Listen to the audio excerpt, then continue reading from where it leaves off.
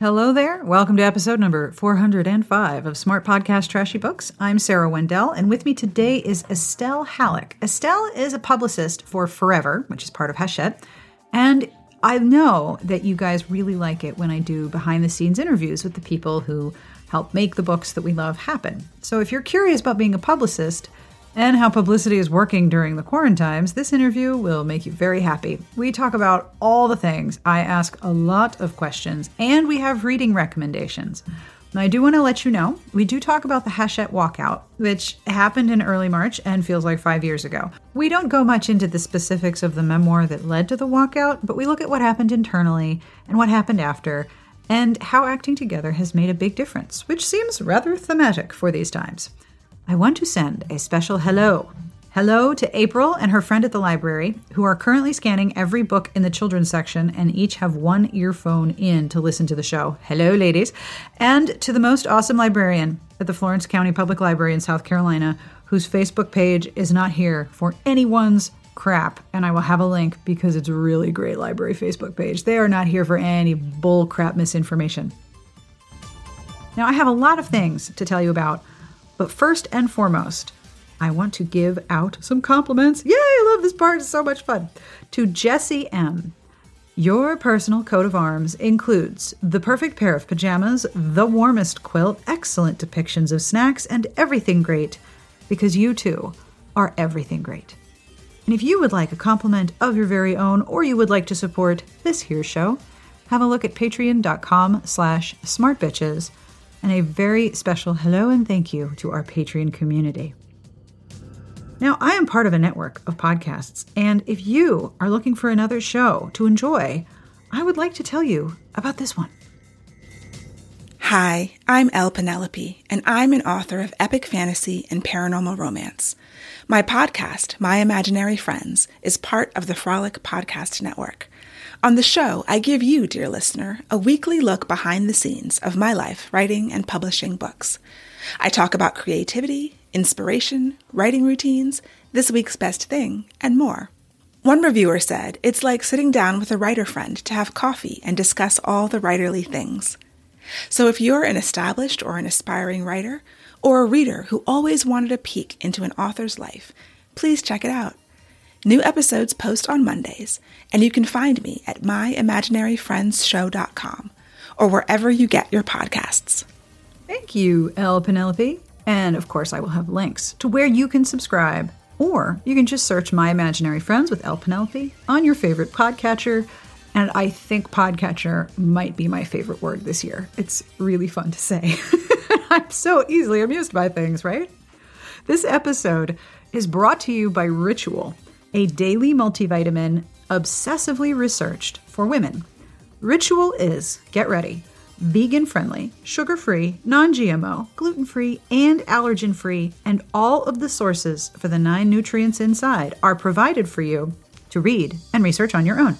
Ritual is designed to be an easy way to build a daily multivitamin. Wait for it. Ritual.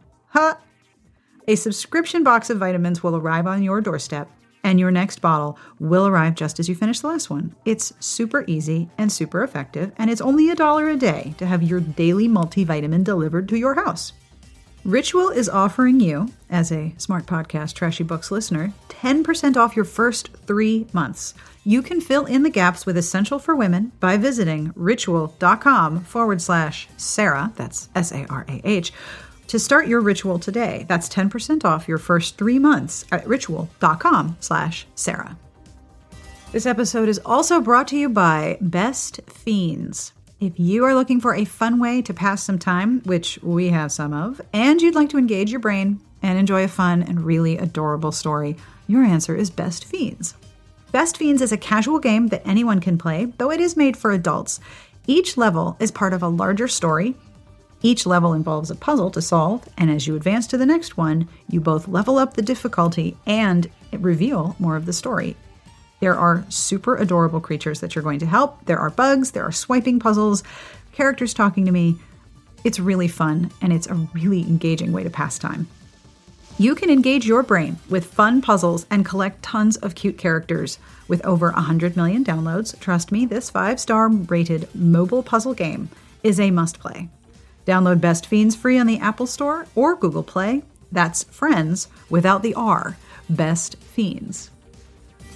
And now on with this episode with Estelle Hallick talking publicity and book recommendations. My name is Estelle Hallick, and I am the Publicity and Marketing Manager at Forever. Now, Forever is part of Hachette, right?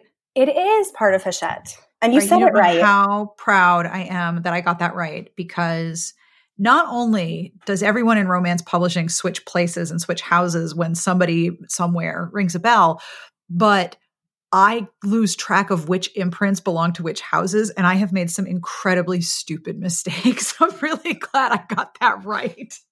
It happens all the time. It's really hard to keep track. I feel like we need a flow chart or something to just inform everybody, maybe every few months or so, where we are and who we are. And also, the houses merge. So it's like, wait, are you this one, or are you both?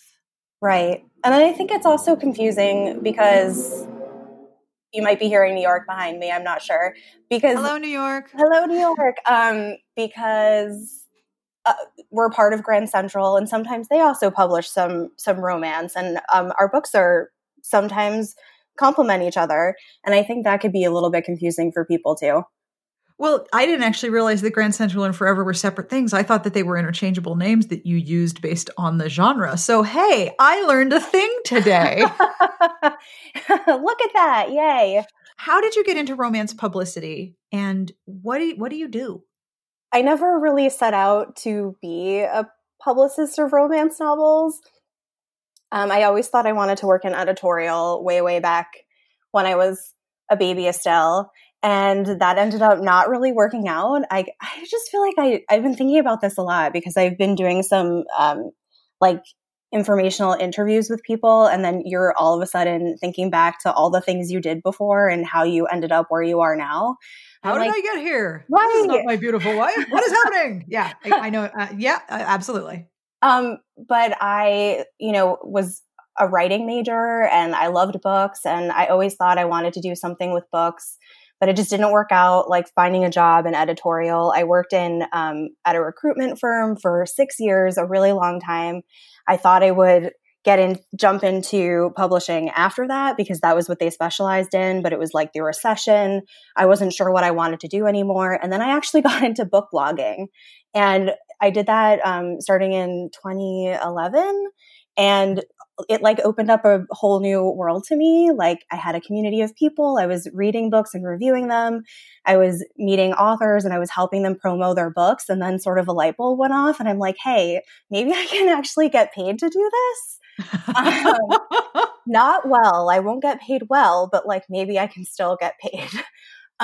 So I ended up, one of the bloggers I was friends with was just leaving an internship with a lit agency. She knew that I was hoping to move into a new kind of job. So she asked me if I wanted to take that over. So I got that position, which was also weird because the person who hired me ended up quitting. So then these two people who had no idea who I was, came to New York and met with me, and they were like, oh, this is actually going to do quite fine. So I started doing, a little blog tours and a little bit of PR for romance authors. And I did that for a while. And then finally I felt with the blog and with the internship and I was still, working full time. I was it might be time to just apply for something real. So I did. And I thought I'd work in children's books. I loved YA. I loved reading young adult. I thought that was what I wanted to do. at that point, I didn't even really think about working in romance. And I did not work in YA. My first job in publicity, I worked at a university press where I worked on books that were really tough.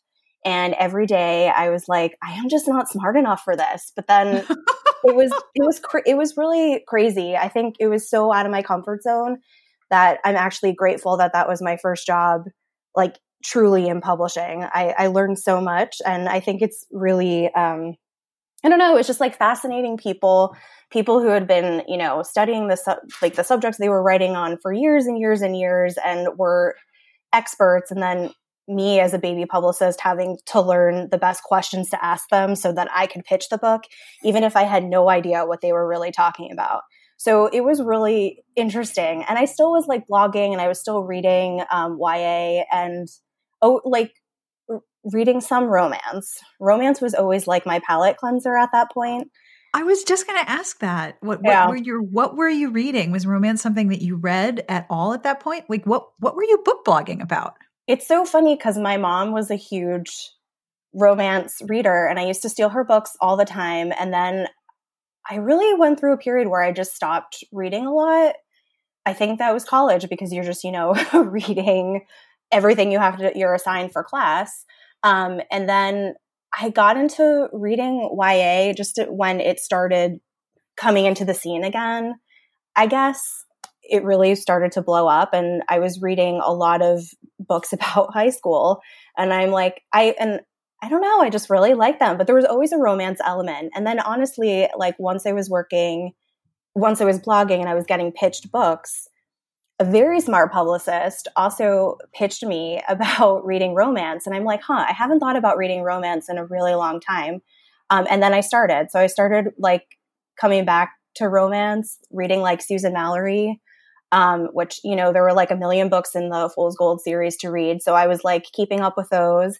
And it just was like a night after reading so much YA, it was nice to like read 4 YA books and then read a romance novel. And I sort of started getting back into it that way. So I will thank book blogging for getting me back into romance. Yeah, I've heard that's a thing that happens. Yeah. I think it also happened to me. Really? Well, I started Smart Bitches 15 years ago because I read a lot of romance and I didn't have a place to talk about it.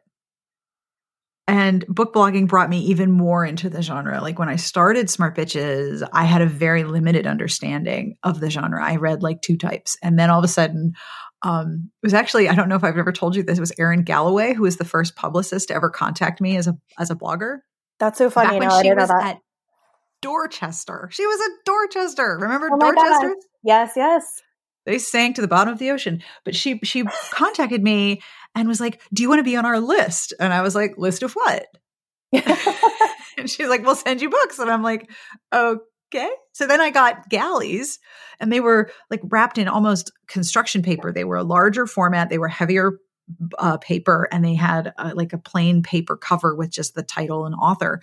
And I was like, oh my God, they're like premature. They're not even books yet. And then I like read one and I emailed her. I'm like, do you want this back? And she's like, no, do not. No, you may not send that back. That is so cute. I know. I was so clueless. I had no knowledge about anything. And all of a sudden I started reading more genres. And the more I read, the more I could see, oh, this part of romance is like this part of romance. And the more I read, the more I wanted to read. So yeah, book blogging is dangerous. It's a dangerous hobby. Oh my God, it is dangerous. It's also very expensive. Oh, you do not say. Mm-hmm.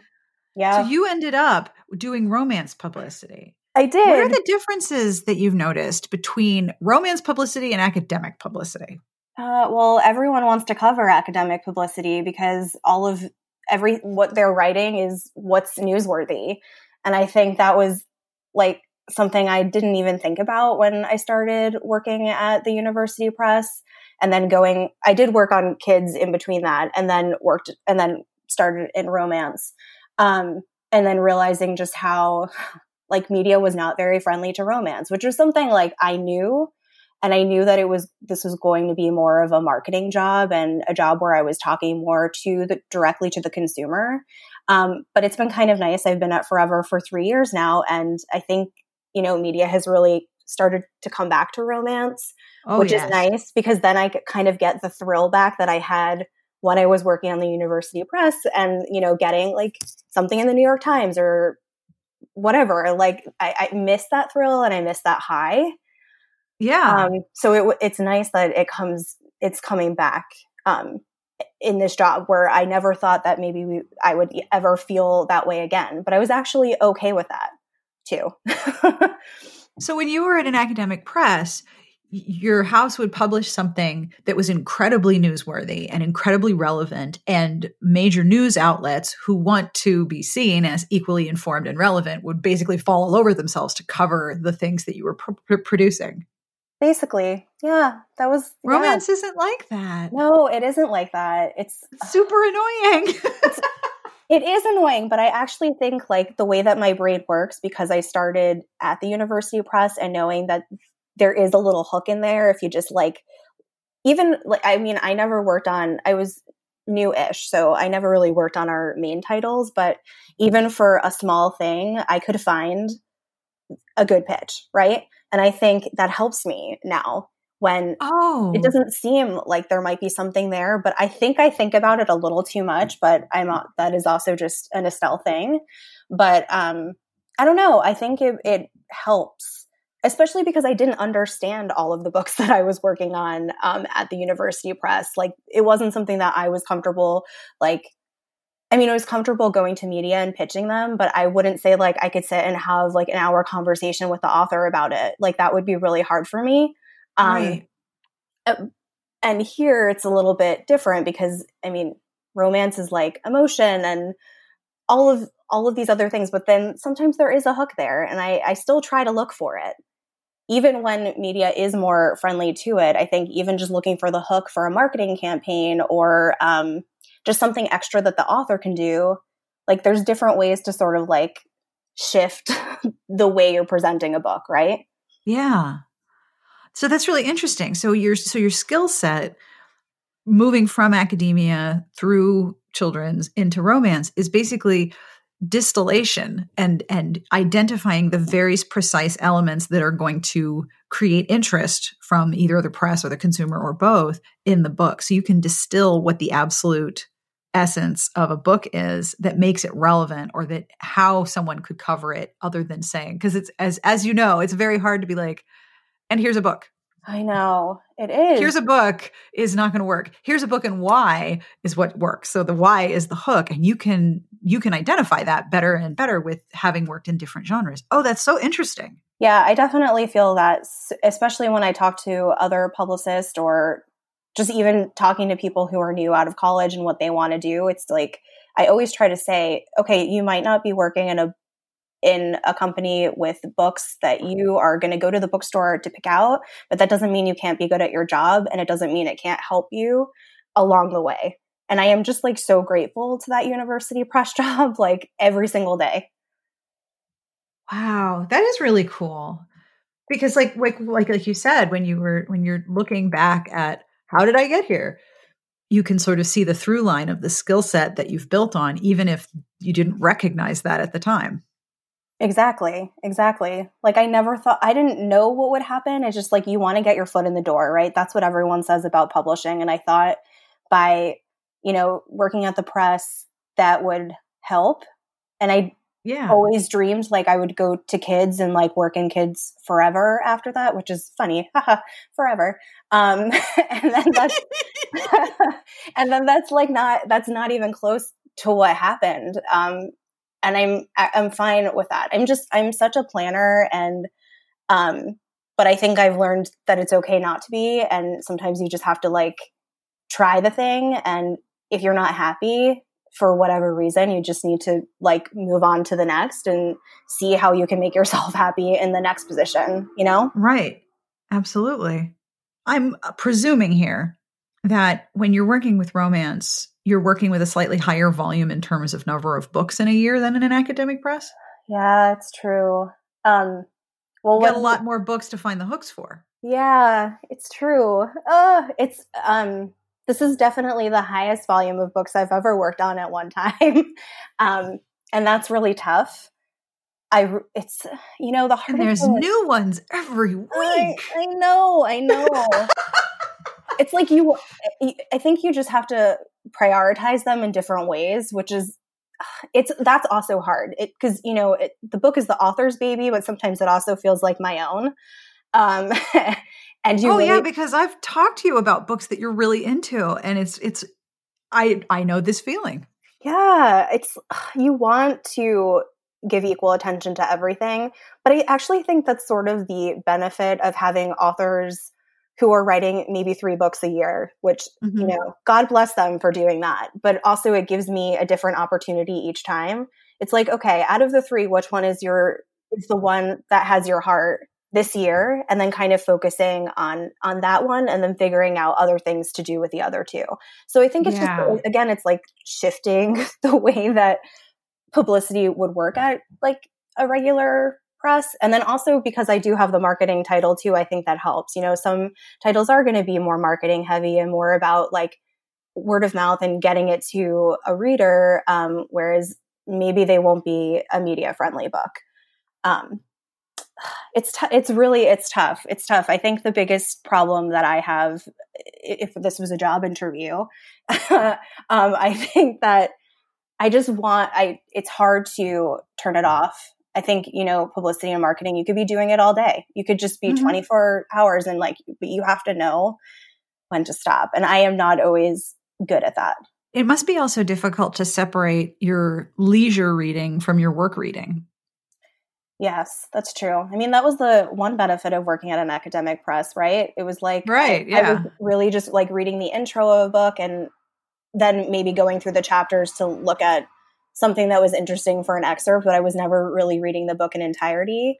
And here it's funny because I do want to read the books all the way to the end. And then but I also need to make time for the things that I like to read, or else I'm going to go crazy. So you need to replenish yourself with the things you enjoy. Yeah, it's true. And it's funny because like I just finished one of Forever's books last night and I'm like, even though the book is leisurely to me as a Forever book and a book that I'm working on, I'm still thinking like, how can I use that? Is that fun? Well, other people think that's interesting.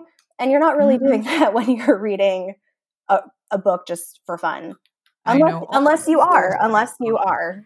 Yep. I know all the words to that song. If I pick up a book, there's always a part of my brain going, how are you going to review this? What do you think? How are you going to explain this to a reader? What are you going to communicate about this story to a reader when you review it? How are you going to write about it? And I'm like, shut up, I'm trying to read here. Do you take notes when you're doing that kind of thing? Or do you just do you not take notes? Do you just take pictures of pages with your phone? Like, how do you manage that? It depends. I always read digitally. I just don't have enough physical space in my house for the number of books that I read. So I highlight things and I will look at my highlights or I will write down notes if I'm having what I call word labor, which is when my brain starts producing the words, whether I like it or not. So sometimes that happens and it's like, here are all the thoughts about this book. Get a pen. I'm like, thank you. I was trying to do something else, but all right, fine. So sometimes I take notes. Sometimes I can read a book and I know exactly like the top 3 things I want to say about it. The review writing muscles are very strong at this point. Usually what I'm trying to do is explain what the book is doing, explain what I thought about the book, and then try to identify that with a letter grade, which is often the hardest point to do. Sometimes that involves taking notes and sometimes my brain's like, yep, here you go. 1, 2, 3, and we're done. Isn't that interesting? Brains are weird, man, because if I read outside the genre, like if I read outside romance, my brain is terrified. Like, is there going to be happy at the end? What if they're not happy at the end? What if they're all dead? What if someone kills the dog? What this is not okay. Let's go back. Oh no. I just read a book 2 weeks. I don't know what time is right now, but I read maybe a few weeks ago, I read a book and the dog was killed at the end. And I'm like, no, this is terrible. No. I'm not okay. I don't remember. I think it might have also been Erin again. Erin's like a secondary role in this podcast episode. She sent me a Nora Roberts that involved dogs. And I emailed her and I said, if a single dog dies in this book, we are going to have a problem. And she's like, I completely and utterly promise that the dogs are all fine. And I was like, okay, thank you. I'm not here for this. Not at all. No. You cannot kill the dog. Not happening. I know. That's so terrible. Ugh. So here's a question for you. In a normal time, when you would, leave your apartment, put on a dress, maybe, I would actually do my hair. My hair is so big. Oh my God. I wanted to ask you about your hair. My hair is like as a fellow short-haired person, my hair is a disaster. Estelle, I'm growing a mullet. It's a mullet. I can almost make a ponytail in the back. Oh my God. gosh. That's what hilarious. do I do? I think you need to shave the back of it. No? Well, my sons are like, Mom, and we have a beard trimmer. We don't have hair clippers, and hair clippers are very hard to find right now. But my husband has a beard, so we have a beard trimmer, and I've been trimming everyone's sideburns, which, if you can do, makes a world of difference because it's just the part next to your face, and all of a sudden it's, you're a little shaggy in the top, but your sideburns look great. That soothed both of my kids for a little while, but I'm thinking I might have to take the beard trimmer and just start shaving heads.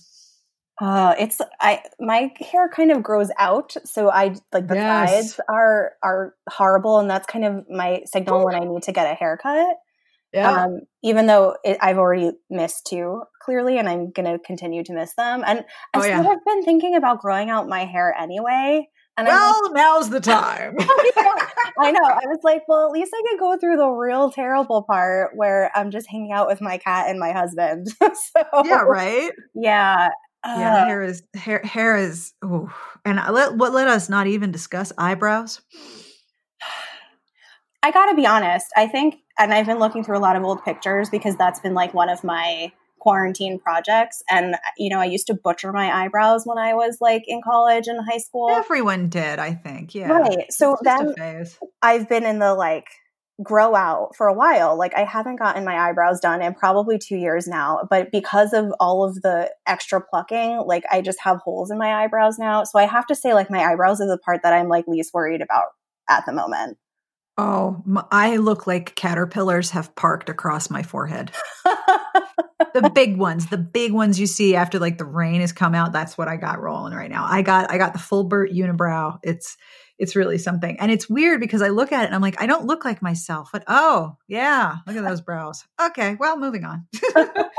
Have you started digging in the back of the toiletry cabinet for like Dippity Doo and like extra strength hair product that you only have a tiny bit left of? Because I did that this weekend. It's funny because I have kind of stopped with this new kind of cut I have with my bangs. I guess I have stopped really using a lot of product, but I was thinking, thank God I didn't throw out what I had because I'm going to need it.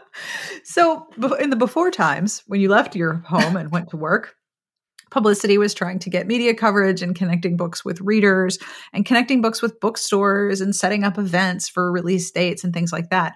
None of that is happening now. What are the things that are the same and what are the things that are different doing Publicity? I should start by saying before all of this happened, I was fully expecting my author to go on tour in April.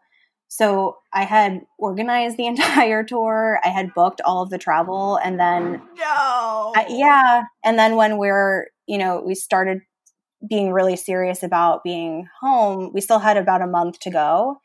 And I was thinking like about all of the hours, like it's a very detail oriented project and it's planning travel for someone else. Yes, it's incredibly detailed. I used to do it. It's minute by minute accounting of someone else's movement and time, and then you have to communicate it with them, and you're not there, so you have to make sure it goes smoothly. Oh yeah, I've been there. That's not fun, and it's a lot of work. It is a lot of work, and it was her first one. It was her first tour. Yeah, and I was like, so in addition to knowing that I was going to be stuck in my apartment for many weeks, and that our whole lives were changing, I was really kind of mourning all of that work and also the fact that she wasn't going to get this first tour. And I think that was really hard. It was extremely hard to deal with. And we're about to the place where she would have been done touring, like at the end of this month, which is, and I'm still thinking about it because I'm like, oh man, like at any time, this would have been such a different month. But we rebounded. And I think that was something that was really tough to do. And I'm glad that I was working with someone who was so flexible. She was willing to do absolutely anything. She understood that why we had to cancel. All of those things came together, and we were able to put together like a really great virtual event, which was also anxiety inducing. So it's like, it's not only anxiety inducing when you're just planning an event where people go in person and you have to make sure you sell tickets, but it's equally anxiety inducing when you're like, technology is a big part of it. And is the sound going to work for this event? Are people actually going to buy a ticket to attend an event where she's hanging out in her living room? So it brings all of these other questions up. And like, I'm grateful that was my first experience doing this, because I know I'm going to have to continue doing things like this, because I'm just, it's the thing. It's like, okay, maybe things will open up in June and that's great. But also promoting an event it means you have to do it before June. And if no one is thinking about going outside, or everyone is nervous about being outside, you can't promote something. No. There's just not enough time. And you can't promote something when you're like, all right, well, this might happen here, but it might happen here. Like you need to be able to say, here's the thing and when it is and where it is. And here, and again, it comes down to the why. Like, well, here's the thing and here's why you want to be there. Right. And I think through all of this, and not just work-wise, but I noticed that if something is like very closed, if it is closed, people are not going to go. But if there is a gray area, people are still going to venture out, right? So it's like, I don't want anyone to have to be anxious about the gray area. Like, should I go? Should I not go? I want them to know that they don't have to go somewhere, and that they just have to tune in on their computer, and we've made a decision. But it is a hard part to decide after all of that work or all of that planning, knowing like 8 months ago, they thought they were going on tour, that's changing. So I think that has been sort of taking up a majority of my time since we've been home.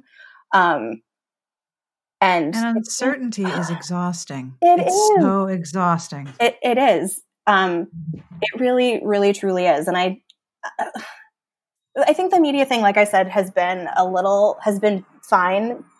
Most media is home. I feel like they've been very responsive. And I do think romance is a comfort read. Oh, yes. People want to read romance. And I feel like people are very receptive to pitches. But it's like, do I have time to write them? Because I'm reworking something that I shouldn't have had to rework in the first place. So it's also sort of having to deal with that. And I think marketing wise, and even just being on social, it's tough. I mean, we talk a lot about tone and what our readers want to hear. And, I feel like I run a newsletter for reviewers and book bloggers and bookstagrammers. I'm on this newsletter. Yay! And I will tell you, it's fabulous. You are doing a wonderful job with this newsletter. Thanks. It is really well done. Thank you. I try. People are very complimentary about it, but then it's also sort of selfish for me, because it feels good to just be honest with people and talk to them about books, or like, if they don't want to read books, that's fine too. And I enjoy having that kind of outlet for myself. And even just going on social and talking to them, it helps me as much as it helps them. Yeah, for sure. I'm sure you feel that similarly. I have never been more thankful for my own website than I have been in the last few months. I mean, not only my traffic is massive, like the increase has been astonishing, but the people are coming to hang out and be in a space that is welcoming and safe and comfortable. And we're just talking about books, and it's a safe respite to just be in the comments and to talk to people. And the other thing is, I've noticed with romance readers, people who I didn't usually see talking about reading romance have been like, that's all I'm reading. I'm reading nothing but romance. I don't care what anyone thinks. Give me more, please. I want more. Have you noticed increase in attention to certain styles or genres, or comfort reads or contemporaries or paranormals, like exploding? Have you noticed an increase in your sales and attention of different books in your lists? I mean, everyone is talking about rom-coms forever. But I think, and that still is something that people are really coming to. They want to laugh. But I also think a lot more people are listening to audio, which is amazing. And I've seen so much more audio updates on Instagram, especially, which has been amazing.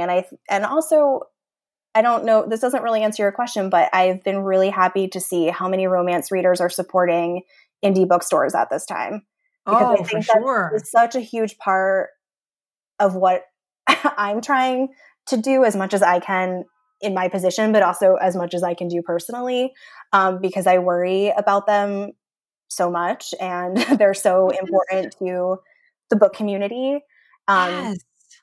So I think that's been also really lovely to see. It was supposed to be Independent Bookstore Day this past weekend, and a lot of people still put updates up, and there were like a lot of like virtual things going on. And it was just really nice to see how many people were saying like, yeah, I bought from my store like this past weekend, and or I tried this store. And I really have been really happy to see that, because it's just so important. And I think even for romance readers where I think they haven't always felt welcome at an independent bookstore, I'm just like, yes. I don't know, it just warms my heart even more. I was just going to say, much like the media has changed a lot in the last few years in how they cover and examine romance, more independent bookstores have become more welcoming and open and eager to have romance readers in the store. I've noticed that shift in the last few years too. Yeah, it's amazing. And I mean, there's still a long way to go, but I'm so happy to see that they're more receptive.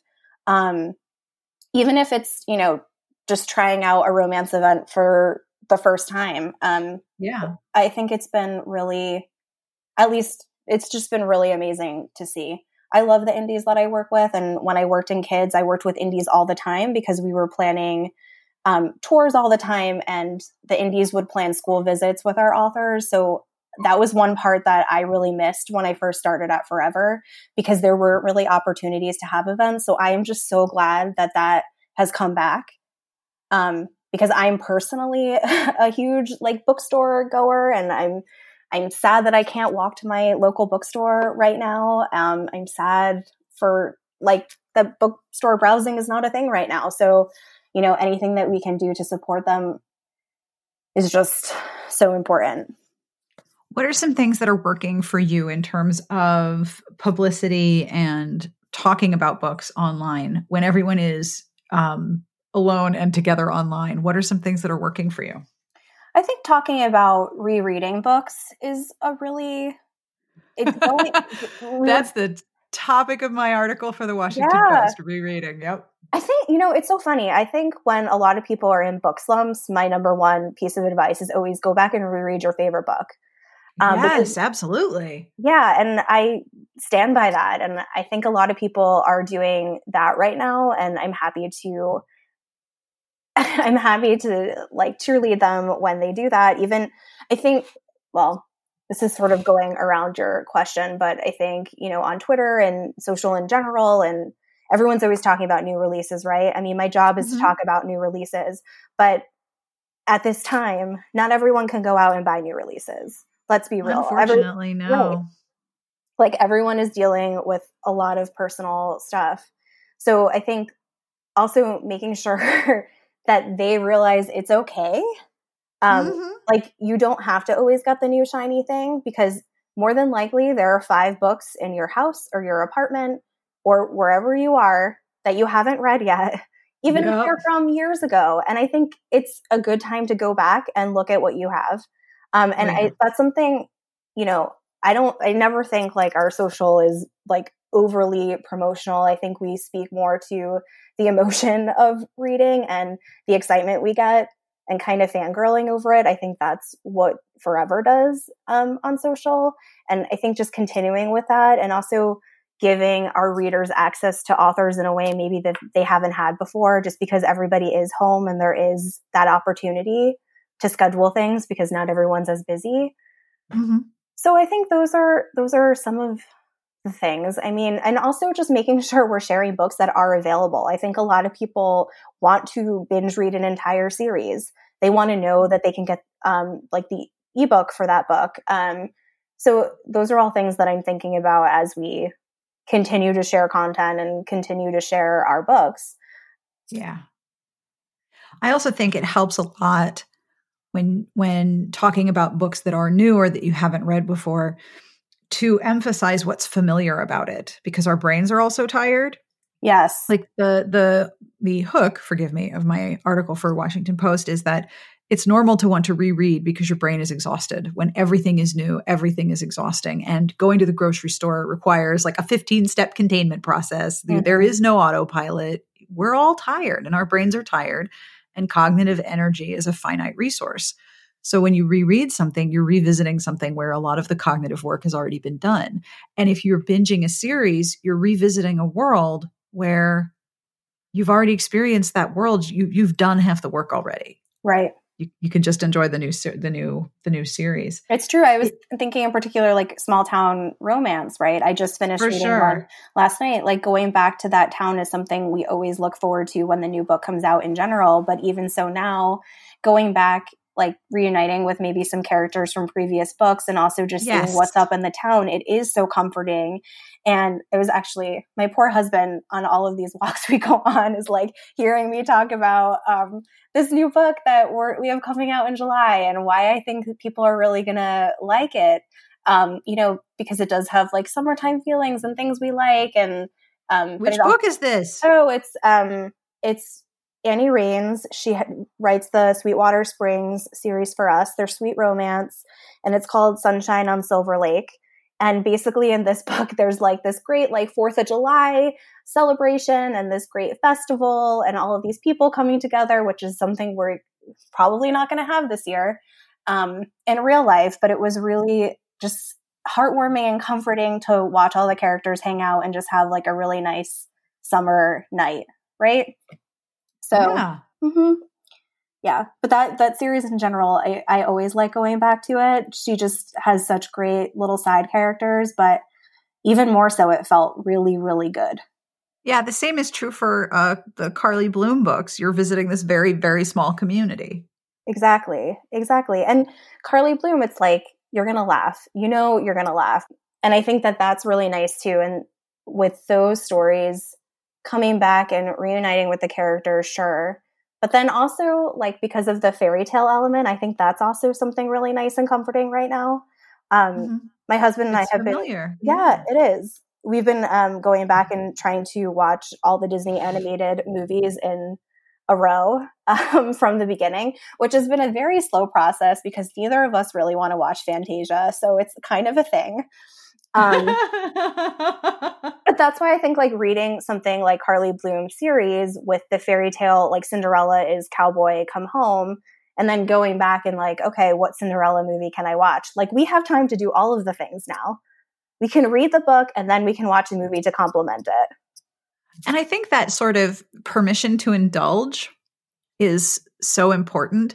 Like I notice at the end of the calendar year when it's holiday shopping, people sort of feel like they have permission to buy and splurge and, gift shop and go shopping and indulge in, holiday parties. There's this sort of, it's okay to do that right now.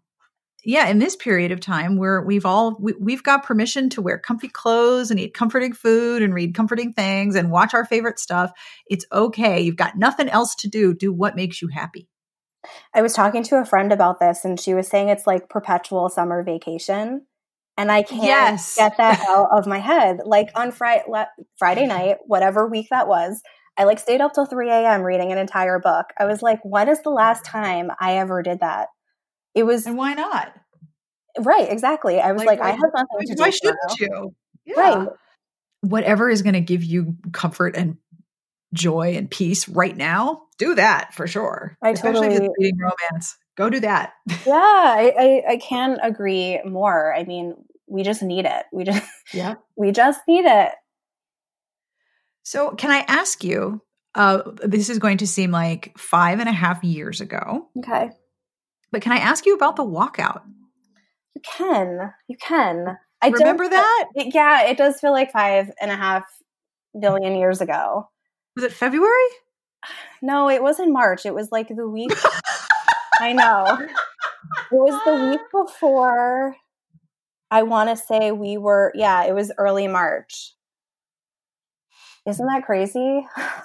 Yes, that's right. Because I was on vacation the first week of March. And I remember reading about the walkout and thinking, fuck yeah, hell yeah. So tell me about it. What happened?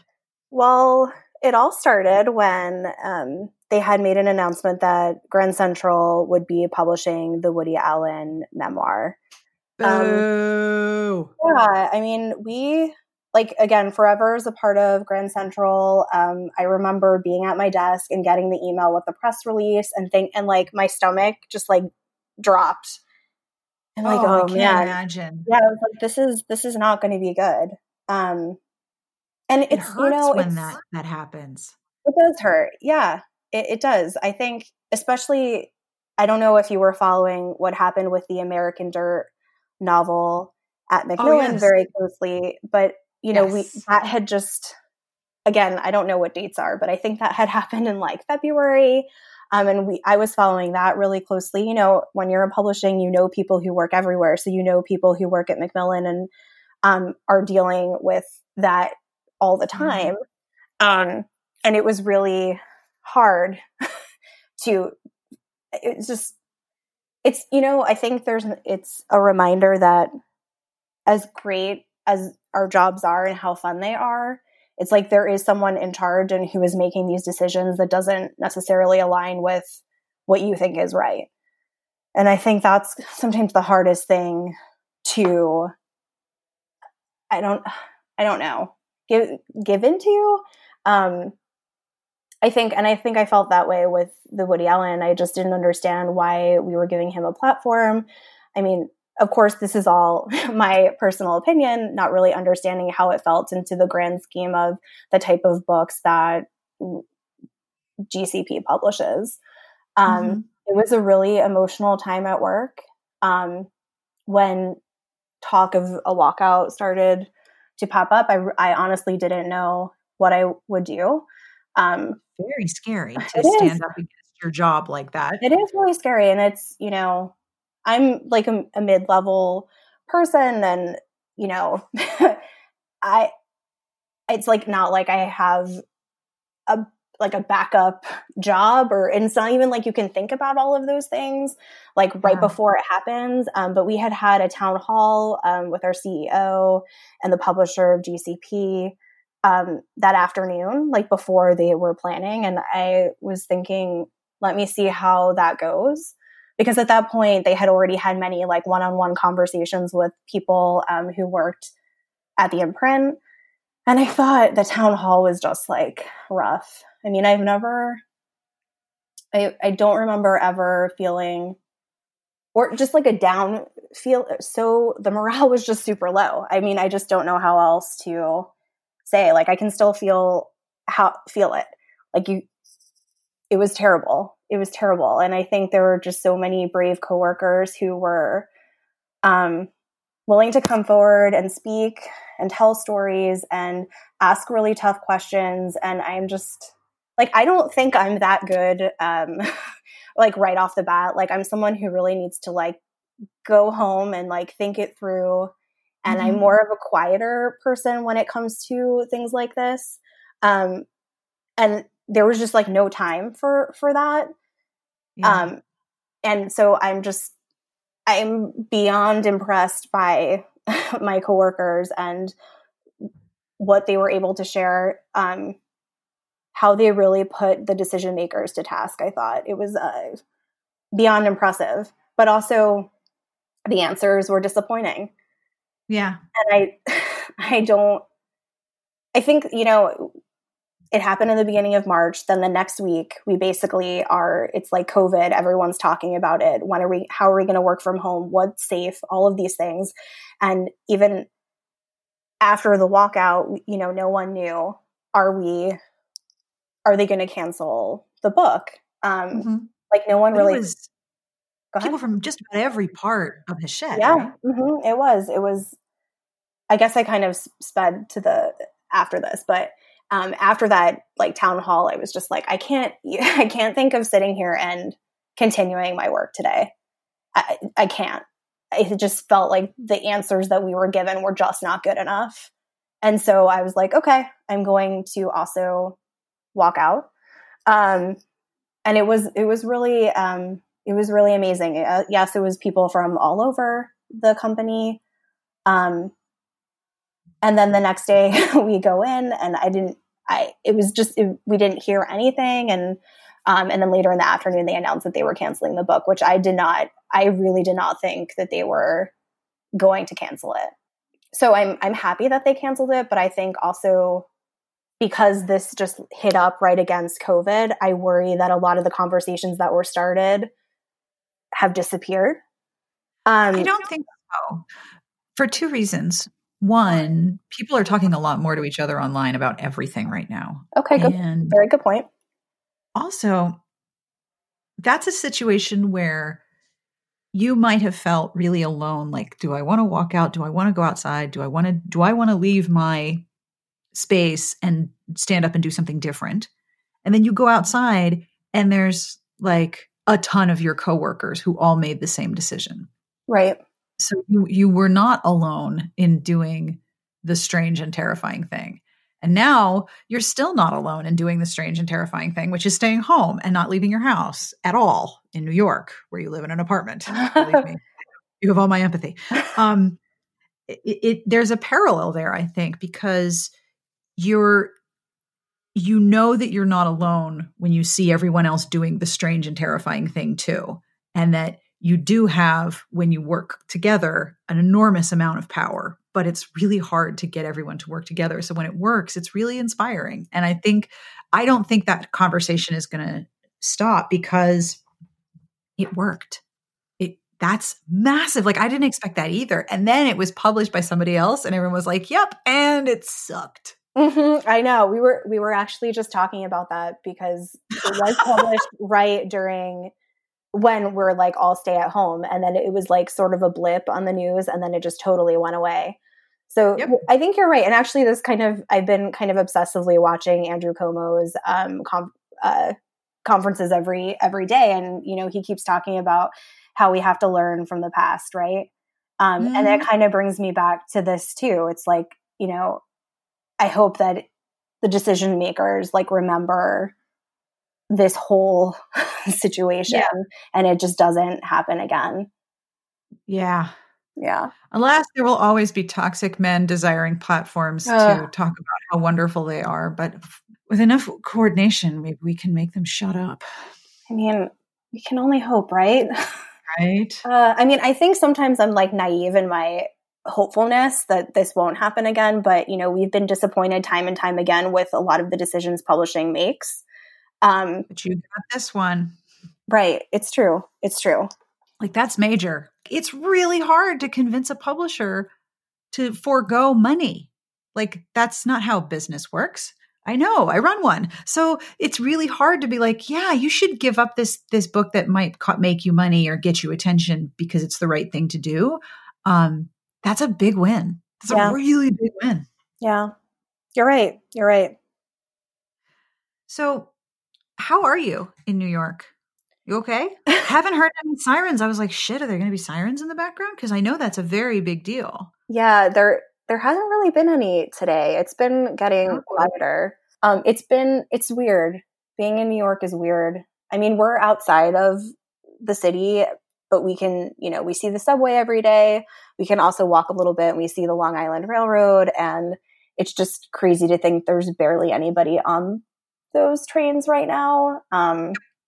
I think we're really lucky. I feel like I have a good place to work and my husband is great and like we're fine. But it's just, we're not used to being stuck in our apartment this much. We really look forward to our long walks on weekends or just like stopping by a bar and just doing those little things. Even just grocery shopping has totally changed. And I have always hated grocery shopping in general. Oh, me too. God, it's the worst. And now it's I don't know where anything is. I'm inefficient. Stuff moves around.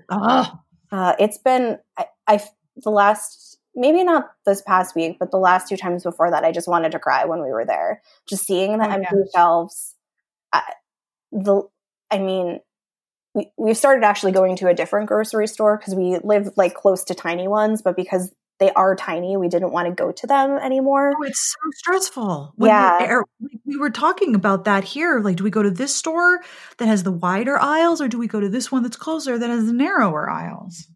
Yeah, we actually... I'm not used to thinking about that. I know, me neither. But I'm glad that we started, like, we just have to walk 10 minutes and we go to a bigger store where they put a lot of rules in place before our tinier stores did. Mm-hmm. And they have like a lot more variety of food. But it's just weird to think like that's our one outing a week. I mean, we do walk every night we try to, but we do it late. So we don't really see that many people. But then the grocery store is really our big moment of the week. And that's strange. And the thing about living in New York, when you live in an apartment, is that so much of your life takes place in other places. Yeah, it's true. It's true. I don't know. It feels like it's funny because, the only time that I'm not on the subway or I'm not commuting, it's like usually when I'm on vacation. But now it's just like, that's not the case. I'm sitting in my apartment and, we have like a 1-bedroom that is a relatively decent size, but it's still small when you're working and living and trying to like have a good time all in the same space. I do have a greater appreciation for it though. I think it feels very cozy right now. It feels very homey. We've like hung up some photos that we've been like putting off forever. And so I think we're sort of nesting in many ways, which I'm sure a lot of people feel, but it's still strange. It just doesn't feel like New York. I mean, no one is a fan of this. There are good days and there are bad days. And it's just hard when there's no end date. And also like the things to look forward to, you don't even know what those things are. No. And you don't know what they'll be like. If you could go back to like February Estelle and be like, listen, there's going to be a time when you miss the subway and you miss your office and you miss going to work, like you would not believe. Would past Estelle have believed that? No, not at all. What's actually so ironic is that I'm going to say Hachette is a great company to work for. They literally are everyone is very nice. But one thing that they had started this year was like a work from home policy that was company wide. So it was a big thing where it was going to be like a lot more accepted to work from home. And then I'm like, that is just too funny to me that was like the big initiative for this year. And literally that's all we're doing. But the positive side is that people who didn't think that we can work from home now know that we can because we have been forced to.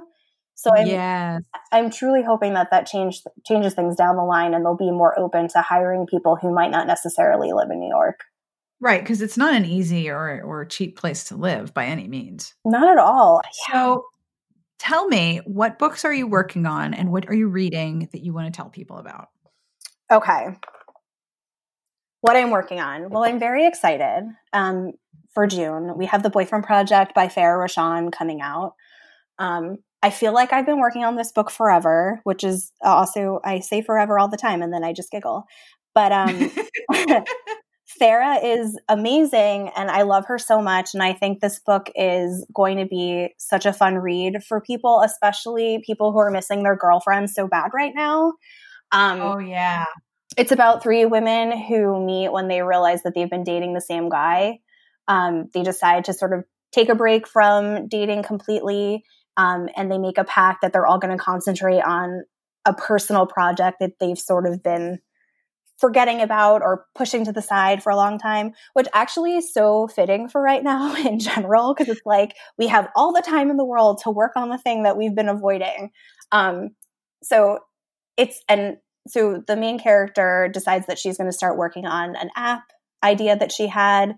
And of course, like as soon as she agrees to the 6 months of no dating, she like walks into work and there's like a delicious new guy who's working and who's so kind to her and so thoughtful. And she's like, I just don't know if I can hold up my end of this bargain. I really enjoyed this book and I'm so excited for this series. Like there's going to be 3 books and then each will follow each of the girls and their personal project. So there's just like a lot to like there. And again, Farah is just such a delight. And I'm really, really excited for readers to get this book. And then in July, I kind of skipped ahead and I was reading some of our summer books, but I read Paradise Cove by Jenny Holiday, and if anybody knows me, they know that I don't really shut up about Jenny Holiday. I think she is an amazing writer. I think she wrote rom-coms before rom-coms were all trade paperbacks. I think her Bridesmaids Behaving Badly series was one of my favorites that I worked on, and is personally a favorite series of mine that I would buy for anyone I know. But she started a new series this year that's a small town by a lake. And the second book, which she told me was her favorite, it is her best work. It's about the hero is a guy who lost his son a few years ago. His son passed away. He had since gotten divorced, and he's sort of like this fixer in the small town. He is quiet. Everyone understands that he's a quiet guy. They don't ask too much of him, but he's always going around and just fixing things and helping people. And he starts helping this new doctor who comes into town, and they form a friendship. He is able to talk to her about things that he's never talked to anyone about. And at the same time, she sort of has this idea that she's only going to be in the small town for 2 years. We all know how that goes. And they I don't know, just the way that she wrote about grief in this book, the things that the journey she had the hero go on, I thought went way beyond what I expected. I cried, I laughed, I read it in less than 24 hours. I truly think it's a masterpiece and is going to go down as one of my favorite romance novels ever.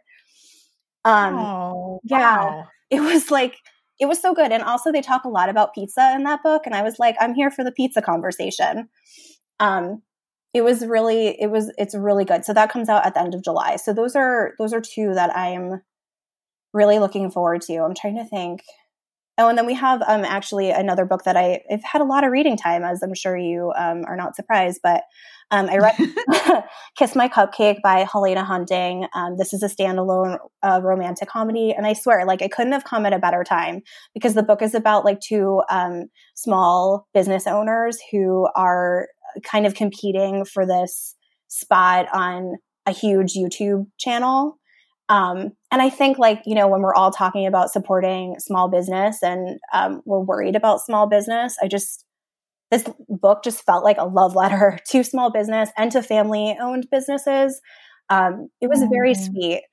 She's a cupcake owner, and he owns a bar that was owned by his grandfather. And it ties to the story of family history and how the grandfather met the grandma. And it was just it was really great. I really enjoyed it. So that one comes out in August, and I just think everyone's going to need this sweet romance. And again, I just loved how it was all about small businesses supporting each other. And yeah, so that was a really good one. I think Helena's a really fun writer, and I think people are really going to like it. And there are a ton of cupcakes in that book, so then you're going to be real hungry. And then you can bake, because we have all the time in the world. I'm here for both the pizza and the baking conversation. These sound like great conversations. I'm happy to have for 2 or 3 hours. Right, totally. I mean, it was so funny because I was emailing Jenny about something, and she's like, "But I'm just not sure what the hook is here." I'm clearly the hook is whether or not people like Hawaiian pizza or not. That is all we need to talk about. I like when there's food in books. I mean, it does make me hungry, but I just feel like it's a nice little memory. Can I talk about some fun reading? Some fun reading that was not forever related. Obviously. I read Real Men Knitting by Kwana Jackson. I stayed up really late reading this one. This was before my 3 a.m. reading marathon. It was the book I read before that, but I was staying up really late reading it. And I guess it's set in New York, and it's about brothers who are trying to figure out what's going to happen with their mom's knitting shop after she passes away. And maybe I'm just feeling, clearly I'm feeling nostalgic for all things in New York right now, because nothing is normal, but it was just another story about people coming together and figuring out this important business to a community, which is not a sexy hook at all. But to me, I just felt like it was really fitting for the time. And I also just loved the romance. It was just two people who always had feelings for each other, but like for one reason or another, never acted on it. And it was just it was really sweet, and I really enjoyed it. I haven't like stayed up. I know I talked about the 3 a.m. thing a lot, but before that, I hadn't really been like, oh my God, I need to stay up till 1 a.m. reading this, and I don't really want to stop. But I really enjoyed it. So that was one of my fun reading ones. And I'm still like really liking The Worst Best Man by Mia Sosa. I feel like I've recommended that book to a lot of people. And I miss my mom and my sister's birthdays because, quarantine. So I sent them like a box of romance novels, and I included the Mia Sosa in there because I was like, well, they're quarantining together. Like they could just exchange the books.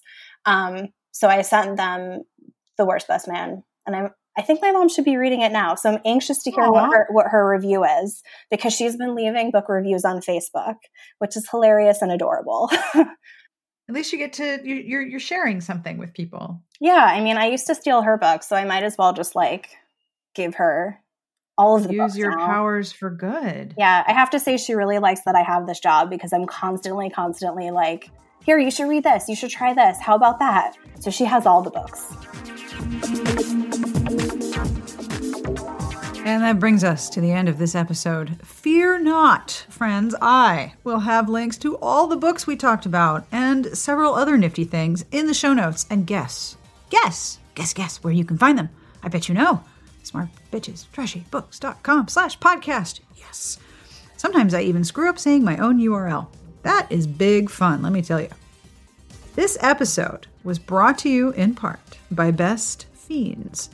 If you are looking for a way to pass some time, and we all have some time, and if you like games that give you puzzles that get increasingly more difficult while also giving you a fun and adorable story, your answer is Best Fiends.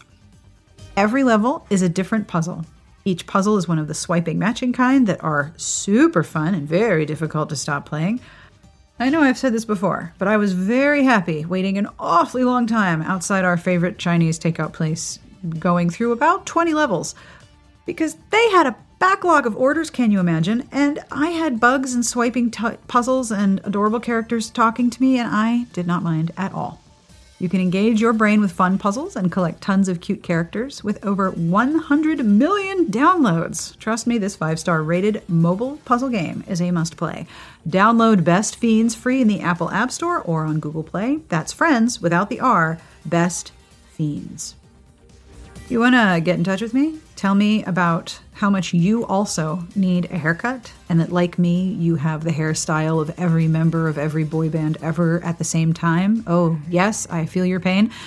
You can email me at sbjpodcast@gmail.com. I love hearing from you. So if you have suggestions or you want to share a recipe, I had a number of requests for more episodes about baking and desserts and cake. We can totally do that, because I am baking all sorts of things. Please email me and let me know, sbjpodcast@gmail.com. I always end each episode with a terrible joke, and today is no exception, because obviously we need really bad humor. This joke comes from Shell, and it made me grin because, well, you know how terrible these jokes are, right? They're really bad. All right, here we go. Professional podcaster voice. Why did the bubble gum cross the road? Give up? Why did the bubble gum cross the road? It was stuck to the chicken's foot. There's some points where I read these and I can sort of hear you go, ugh. So I imagine there was groaning just then. There was, right? Yeah, I'm sure. On behalf of myself and all of the mammals currently trapped in my office because I shut the door like a terrible podcaster, we wish you the very best of reading. Have a wonderful, tranquil weekend, and we will see you back here next week. Smart Podcast Trashy Books is part of the Frolic Podcast Network. You can find more outstanding podcasts to subscribe to at frolic.media/podcasts.